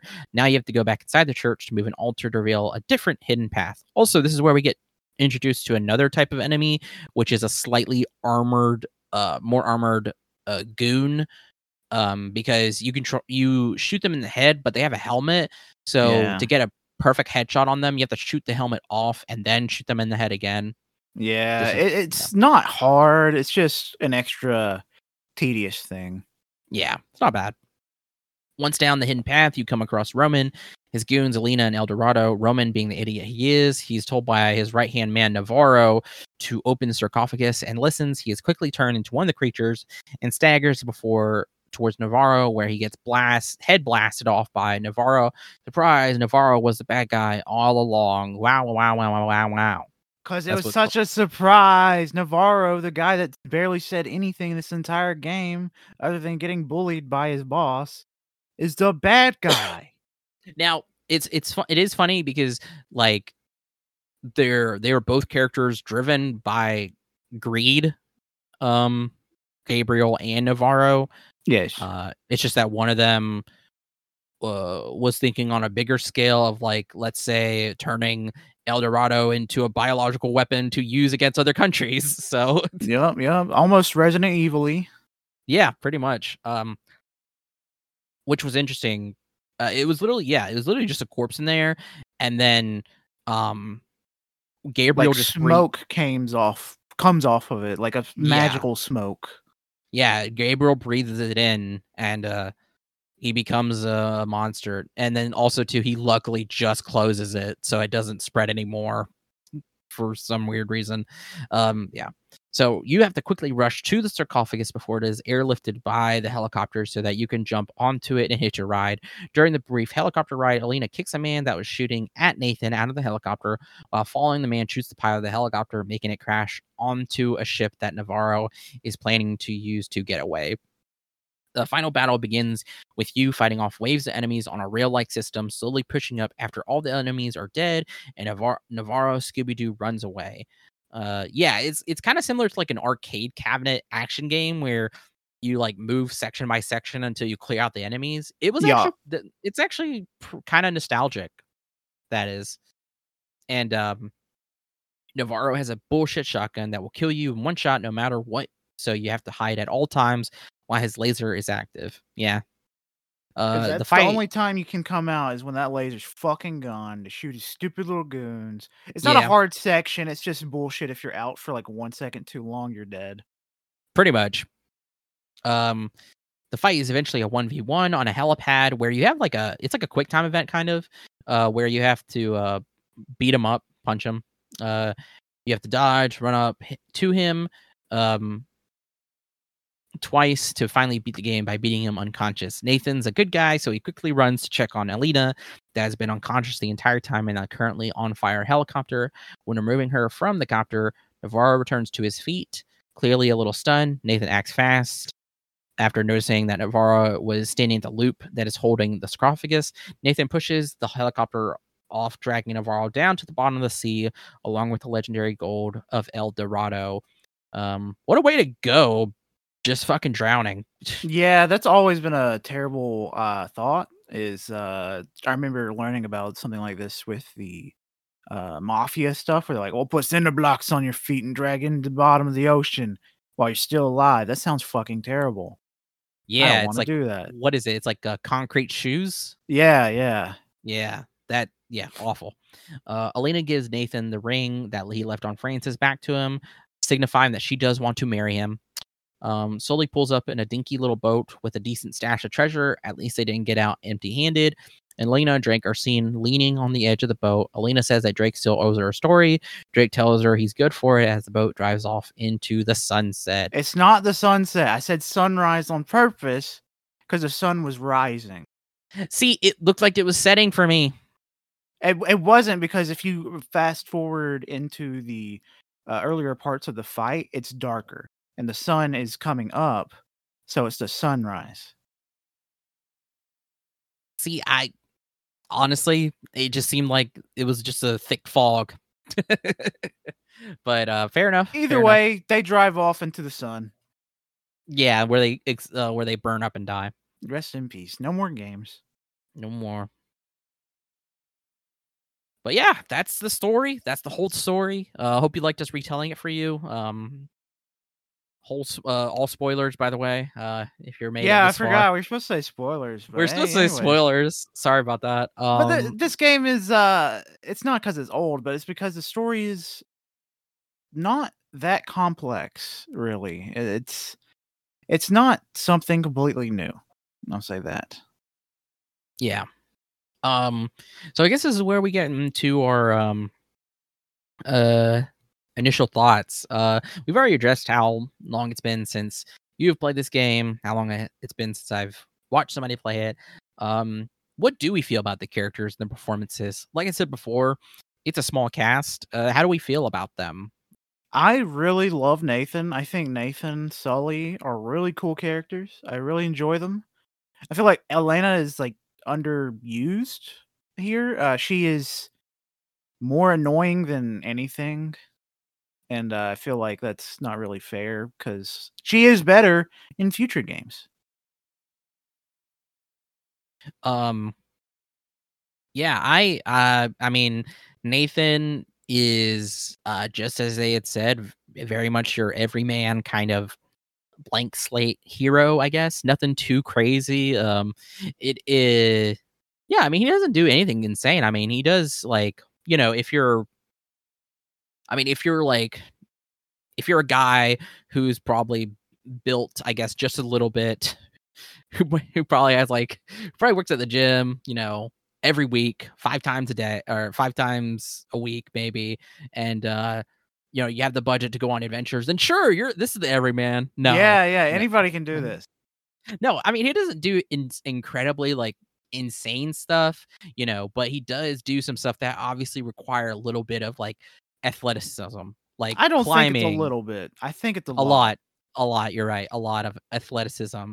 Um, Now they do mention though that like they also try to make you kind of like feel this his age, and they age him up throughout the games, which I think is interesting too. But it definitely, dude is like very athletic to do any of this, but again, not super serious, tough as nails. There is a really good moment too where um he's talking to Alina, and Alina still wants to pursue this story during the game, but he doesn't. He's just like, there's no reason to die for something like this, which I think is like a really good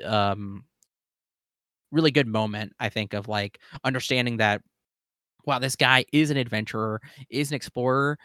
Um he still very feels very real, and And it's funny because that happened, I was like, "Damn, that's out of character for Nathan." Because in future games, he's all about like, "I gotta do this. I'm gonna kill myself," and that's very much him. And not and yeah. in the scene, he's like, "I don't want to die. I'm out of here." Yeah, that's what I also thought was interesting too, because I thought that was like out of character, but I couldn't really remember, so I didn't want to say that. But yeah, I definitely felt a little out of character, but I think it really plays also too in the stylized realism aspect of this, of being like that, in that genre. Sullivan's fun. He's a grumpy old man who is like, Pervert. "Arr." Yeah, he's a pervert. Who has a cigar. Oh, sorry, burping. God, sorry. Yeah, the Alina, characters aren't that complex yet. I'll say that. yeah, I would say Alina. I didn't find her annoying. I thought she was fairly fun, but honestly, she's so underused that I can't say much about her, honestly, like Yeah, really.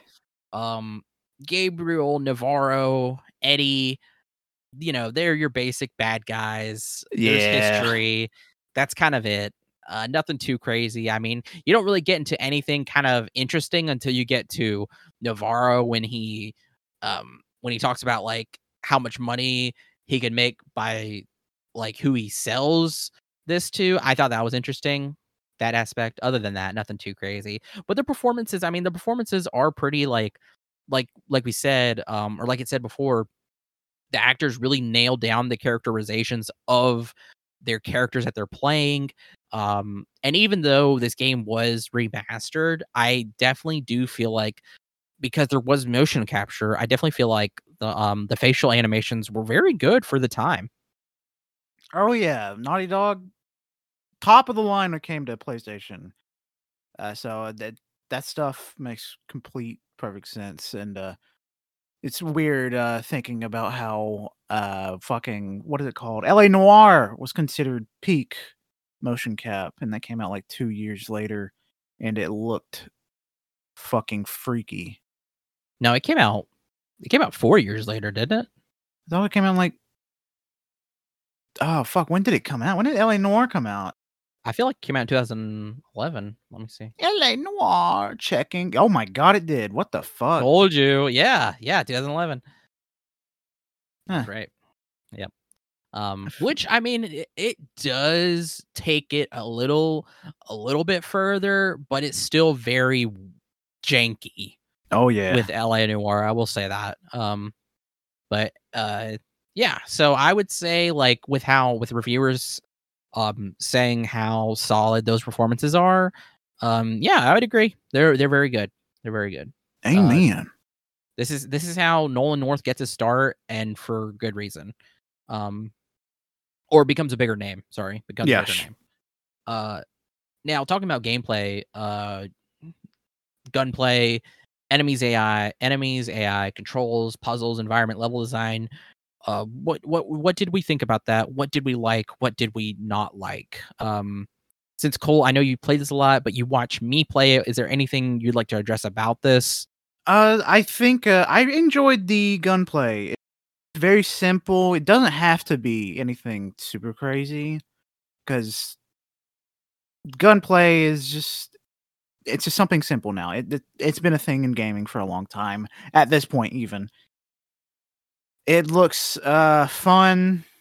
Still, the enemy AI was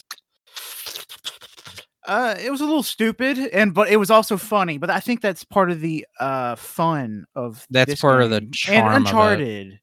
The Yeah. charm Uncharted is how fucking stupid the AI can look. Because once you shoot someone, they ragdoll like crazy. Or once you're shooting at them, they'll just be like dodging bullets after like 1 second after you shot in that one direction.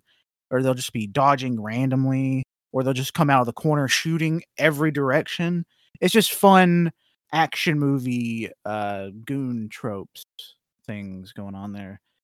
It's I think it holds up a little. I do think there is some dated shit with the cover system and the puzzles being made for fucking toddlers. Other than that, I think it really does hold up. I mean, I can't really say gamers are smarter than toddlers. That is true. That is very true. But yeah. So since I got to actually have my hands on it, I mean, gunplay is super fun. There's any of the guns except for the MP40 and the grenade launcher. All the guns do the same damage. Yeah, there's no like this handgun does 1 shot 1 kills or 2 shots 1 kills. Not 1 kills, 2 shots to kill.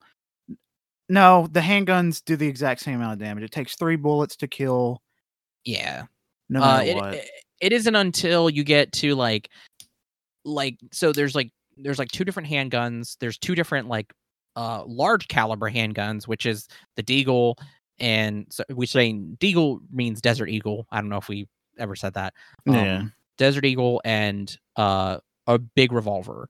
So those are like 1-shot kills. And then there's also a sniper rifle. My bad. Sniper rifle, MP40, and grenade launcher.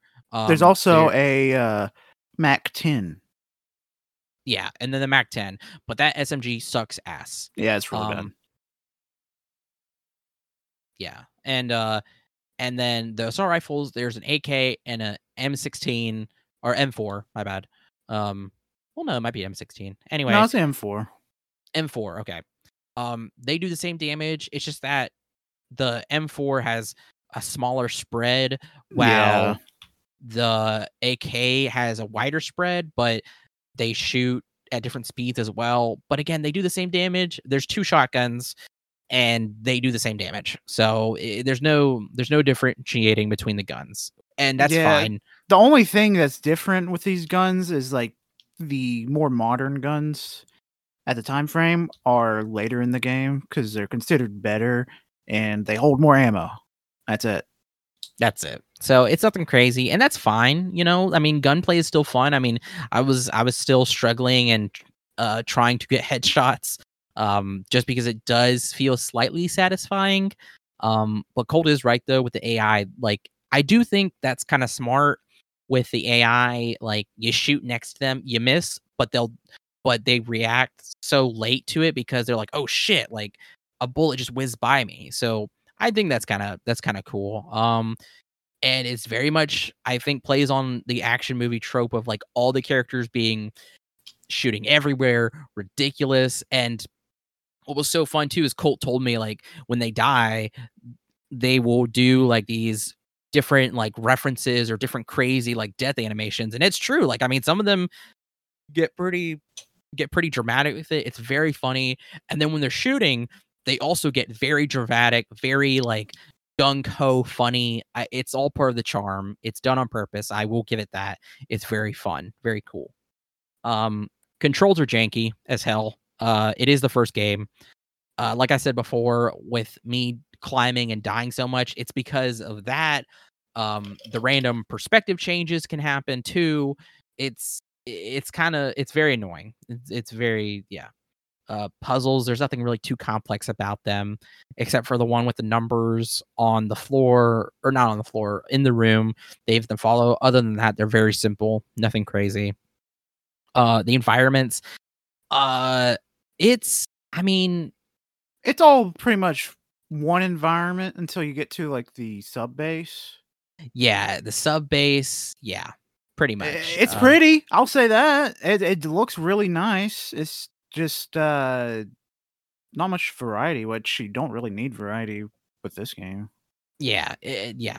And that goes into the same thing with level design. It's not much variety. Should say the same thing about the enemies as well. Not much variety in enemies. Other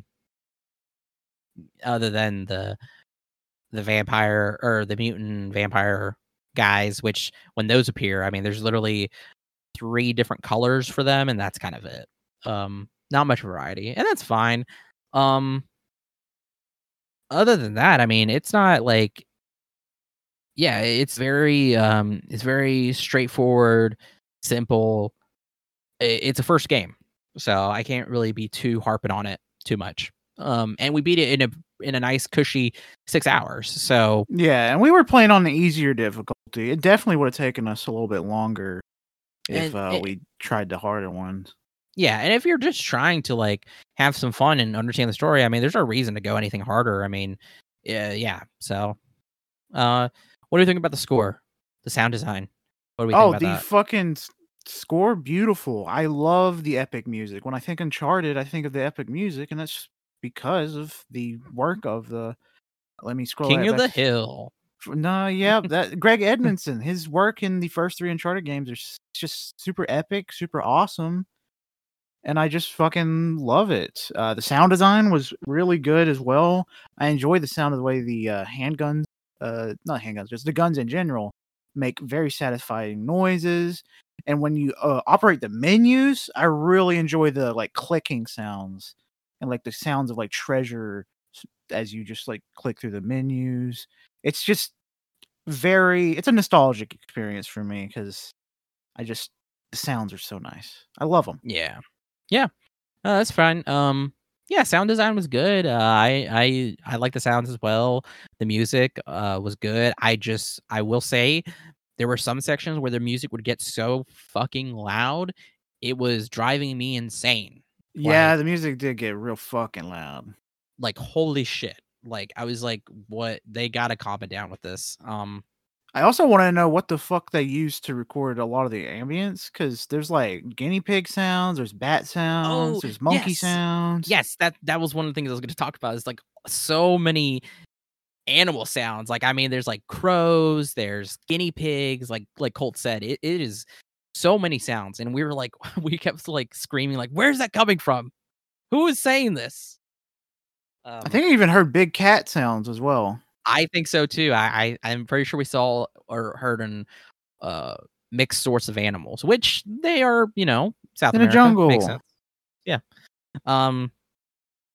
Yeah, also should mention too, when you're looking for treasure, it's like a shiny little glint. I think they could have done a little better on that. I don't know. I can't remember how it is too much in the later games, but It's still the same. yeah. It's not too bad. So I'll give that too as well. How was the final section? I feel like it can be a slog depending on the kind of person you are. Because I know people don't like the onslaught of enemies. Some people don't. But it just depends on who you are, really. Because it can feel like, just like, Jesus Christ, they're really throwing a lot at you here. But I really don't hold an opinion. against like how sloggy it could be here because I'm indifferent when it comes to killing hordes of enemies. Yeah, I'm maybe that indifference could be kind of an opinion in itself in um eh, like an indifference to or an opinion of maybe like, well, maybe it's not necessarily a good thing. Maybe we Yeah, should because you're not changing it up at all. Like you're just yeah, using the same tactic over and over again. Uh, this entire game, you mostly used a handgun, just because it was so much easier to get headshots with a handgun than any other weapon. yeah, and then though that handgun you use, eventually ammo becomes scarce for it, and I was constantly having to swap between different shit. I remember too whenever I got the MP40, I held that on. I held onto that for a while because there was so much goddamn ammo for it, and there was it was the perfect weapon to use in that section, which I enjoy. Um, yeah, so maybe that says it something in itself. I'm kind of in the same boat. Like it's not really a slog to me, but at the same time, it's just kind of like, yeah, kind of have to do it, whatever. Um, I don't mind. Like I said, the part on the boat where you're moving from section to section to section, I felt very nostalgic. I didn't hate. I kind of it's not bad. There was a part in there though when you're trying to get the sarcophagus to jump on it that solely is supposed to cover you, and I kept dying because like Colt said, these fucking mutants will hit you twice and you die. And there's like a whole section where like 7 of them start running up to you, and it's just like, what the hell? So like And if you're unlucky and two of them do the attack animation at the exact same time, you're dead. you're One dead, hit, you're dead. and it's timed, so you have to make sure you you have to run to get to the sarcophagus, or else it will get lifted up. So it's really I don't like that. I didn't like that level as well. I thought that was bad. Um, So I guess what probably can say like maybe 3 to 4 out of 22 levels were probably really bad. Um, in my opinion, chapters. Yeah, I would say that probably. Um, yeah. So after 16 years of this game being out, how does it hold up? How does it uh this game for the even for the time being the first in a franchise, does it still contain the quality as we know Naughty Dog to have with games today? How does it hold up? I don't think it's the same quality as modern day Naughty Dog, but that's just because I don't think the team was as skilled as they are now, or they didn't have the right technology. The same technology, they don't have it back then that they have now. It's it's just about an evolution here. Y- Yeah, but But it was great for the time frame. The time yeah, frame, don't get me wrong. This was like, whoa, what the fuck? But now it holds up in like if you force yourself to be like, okay, this came out 2007. I'm gonna have to like understand that it came out in 2007, so there's gonna be some 2007 baggage with it, yes. and it does have it, which isn't bad because it was still very fun. Yeah, because we have a lot of reception being like, this feels like this is a triple A project, this feels like a Hollywood film, a blockbuster, and this did come out in 2007. Of course, it doesn't have the same quality as the games of today, including from Naughty Dog has, but does it still hold the same praise as it did then that we can understand it having then? Yeah, I understand. I completely get it why it was Yeah. praised so much. Yeah. Yeah, no, watching it played then and actually getting to play to it now, I mean, I get it. Like I understand completely. It definitely has that action film vibe to it. That blockbuster type of development I get too, like at the time with technology and budgets. Like I mean, um it was on the rise, and it was a lot for them to do at the time. So yeah. Yeah. I definitely feel that. Hell yeah, like we're at the final. section, I think it's time we talk about it. Let's what do we rate this game on a 10-point scale? We do it every single big game review we talk. Do you have a score or do you want me to go? I do have a score. All right, you want to go? Yeah, I think I'll go. I think I'll Go. go. And we should also mention too, like, do we consider this an essential game as well? So my score out of 10 is a 7.5 out of 10. All right, okay. Do I consider this an essential game? Yeah, if you're just starting the franchise and you're wanting to get into PlayStation exclusives, I think it's you have to play it. I think you have to play it.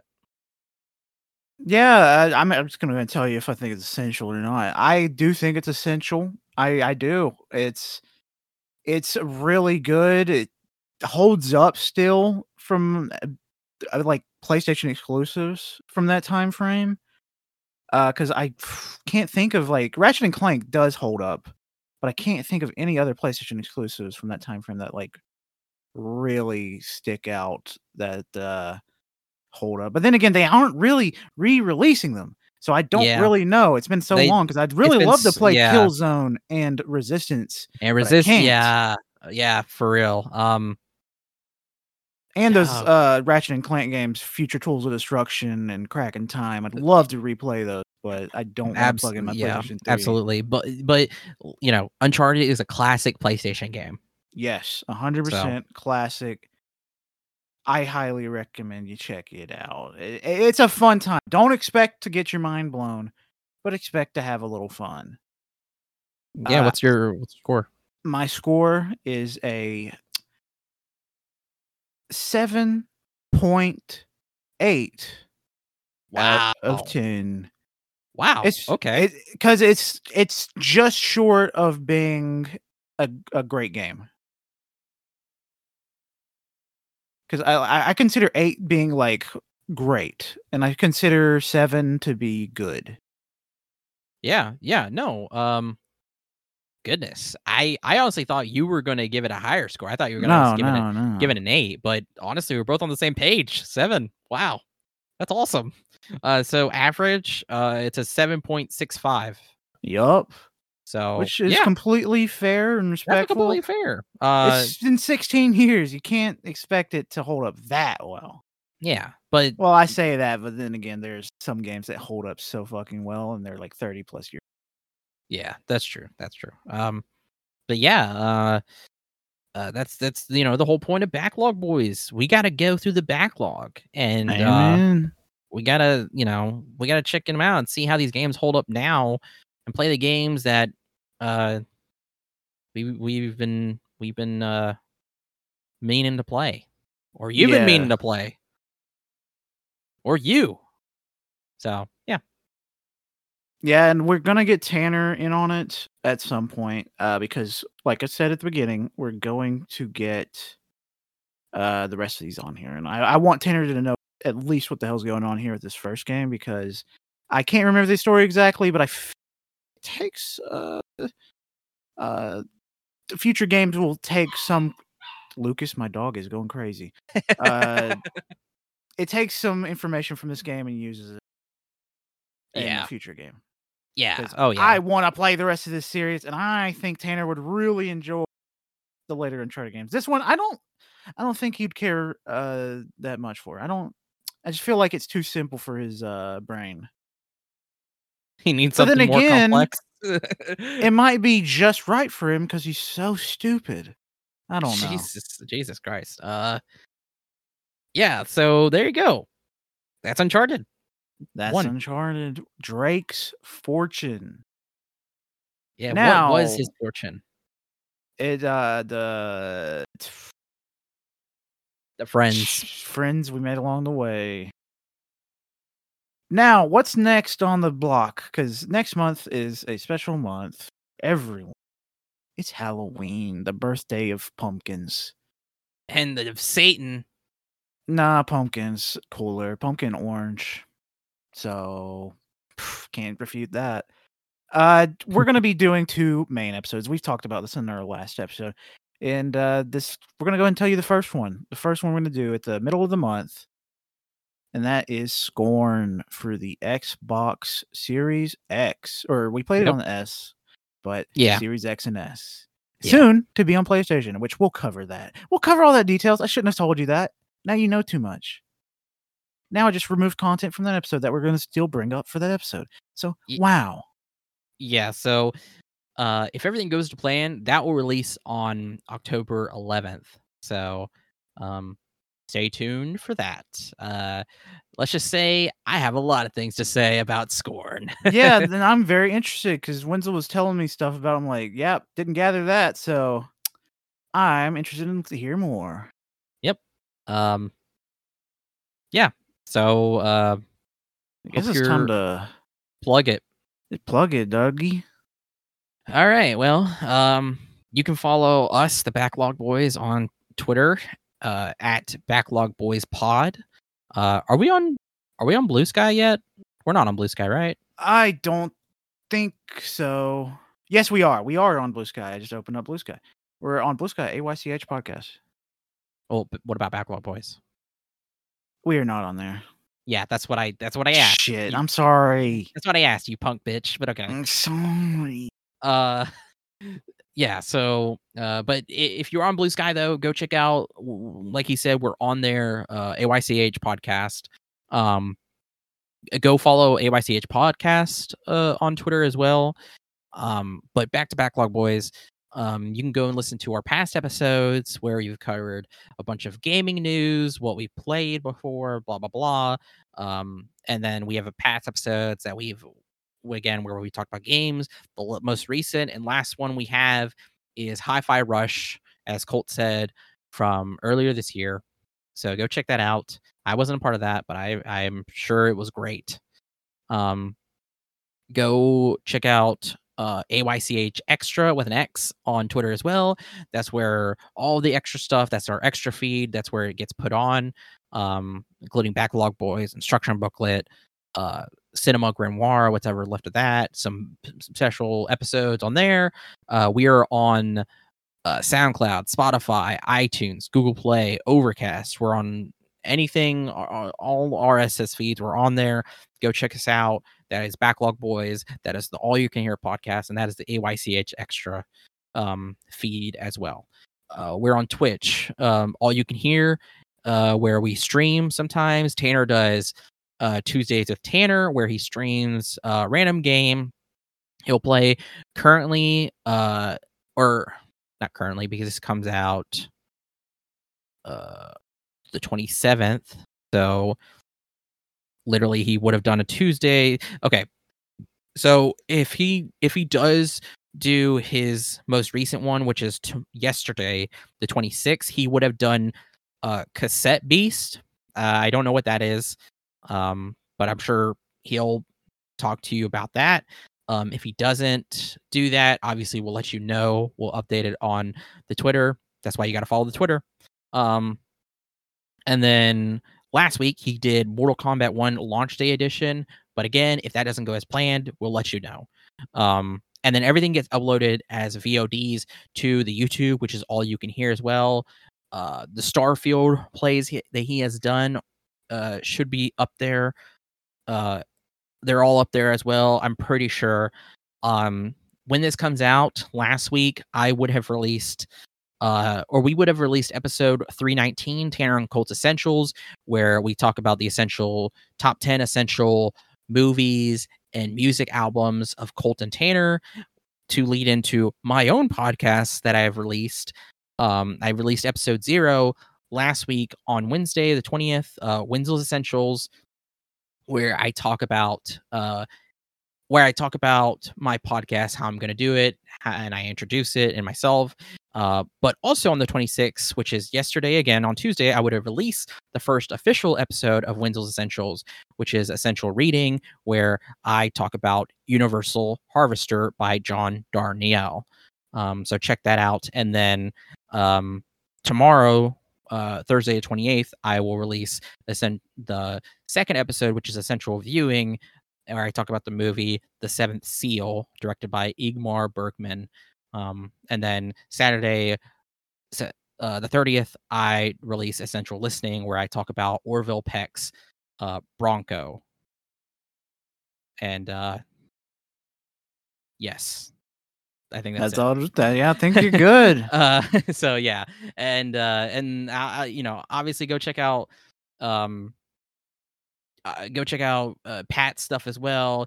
John lost his name, where he has his Pat files or Ultraman files as well. Yeah, I think that's everything. You can follow me, Wenzel, on Twitter at Winsy Wilkie. You can follow my art Instagram at WordleWinsy. You can follow my Bookstagram, Wenzel Banters. Winsy Wilkie and Wenzel Banters are basically where I will talk about those will be so Winsy Wilkie will be where I do any news or anything about Wenzel's Essentials, and then on Instagram, Wenzel Banters, and on Threads, World of Winsies, where I will post about Wenzel's Essentials for those socials. I'm on Blue Sky. I think I'm World of Winsy there as well. Yes, I am. I have a store, worldofwinsy.bigcartel.com. I have a letterbox. I have a Goodreads. I have a link tree with links for everything. So go check that out. Thank you for listening. My name is Colt. Follow me on Twitter at ColtD00. It's always going to be called Twitter. Also, follow me on Blue Sky at ColtD99. That's all I got. That's all we got. Because that's it. That is it. Yes. Okay. So, we'll be seeing you next month. Yep. In a couple of weeks. Yep. Got any finals? I scorn you for being Uncharted.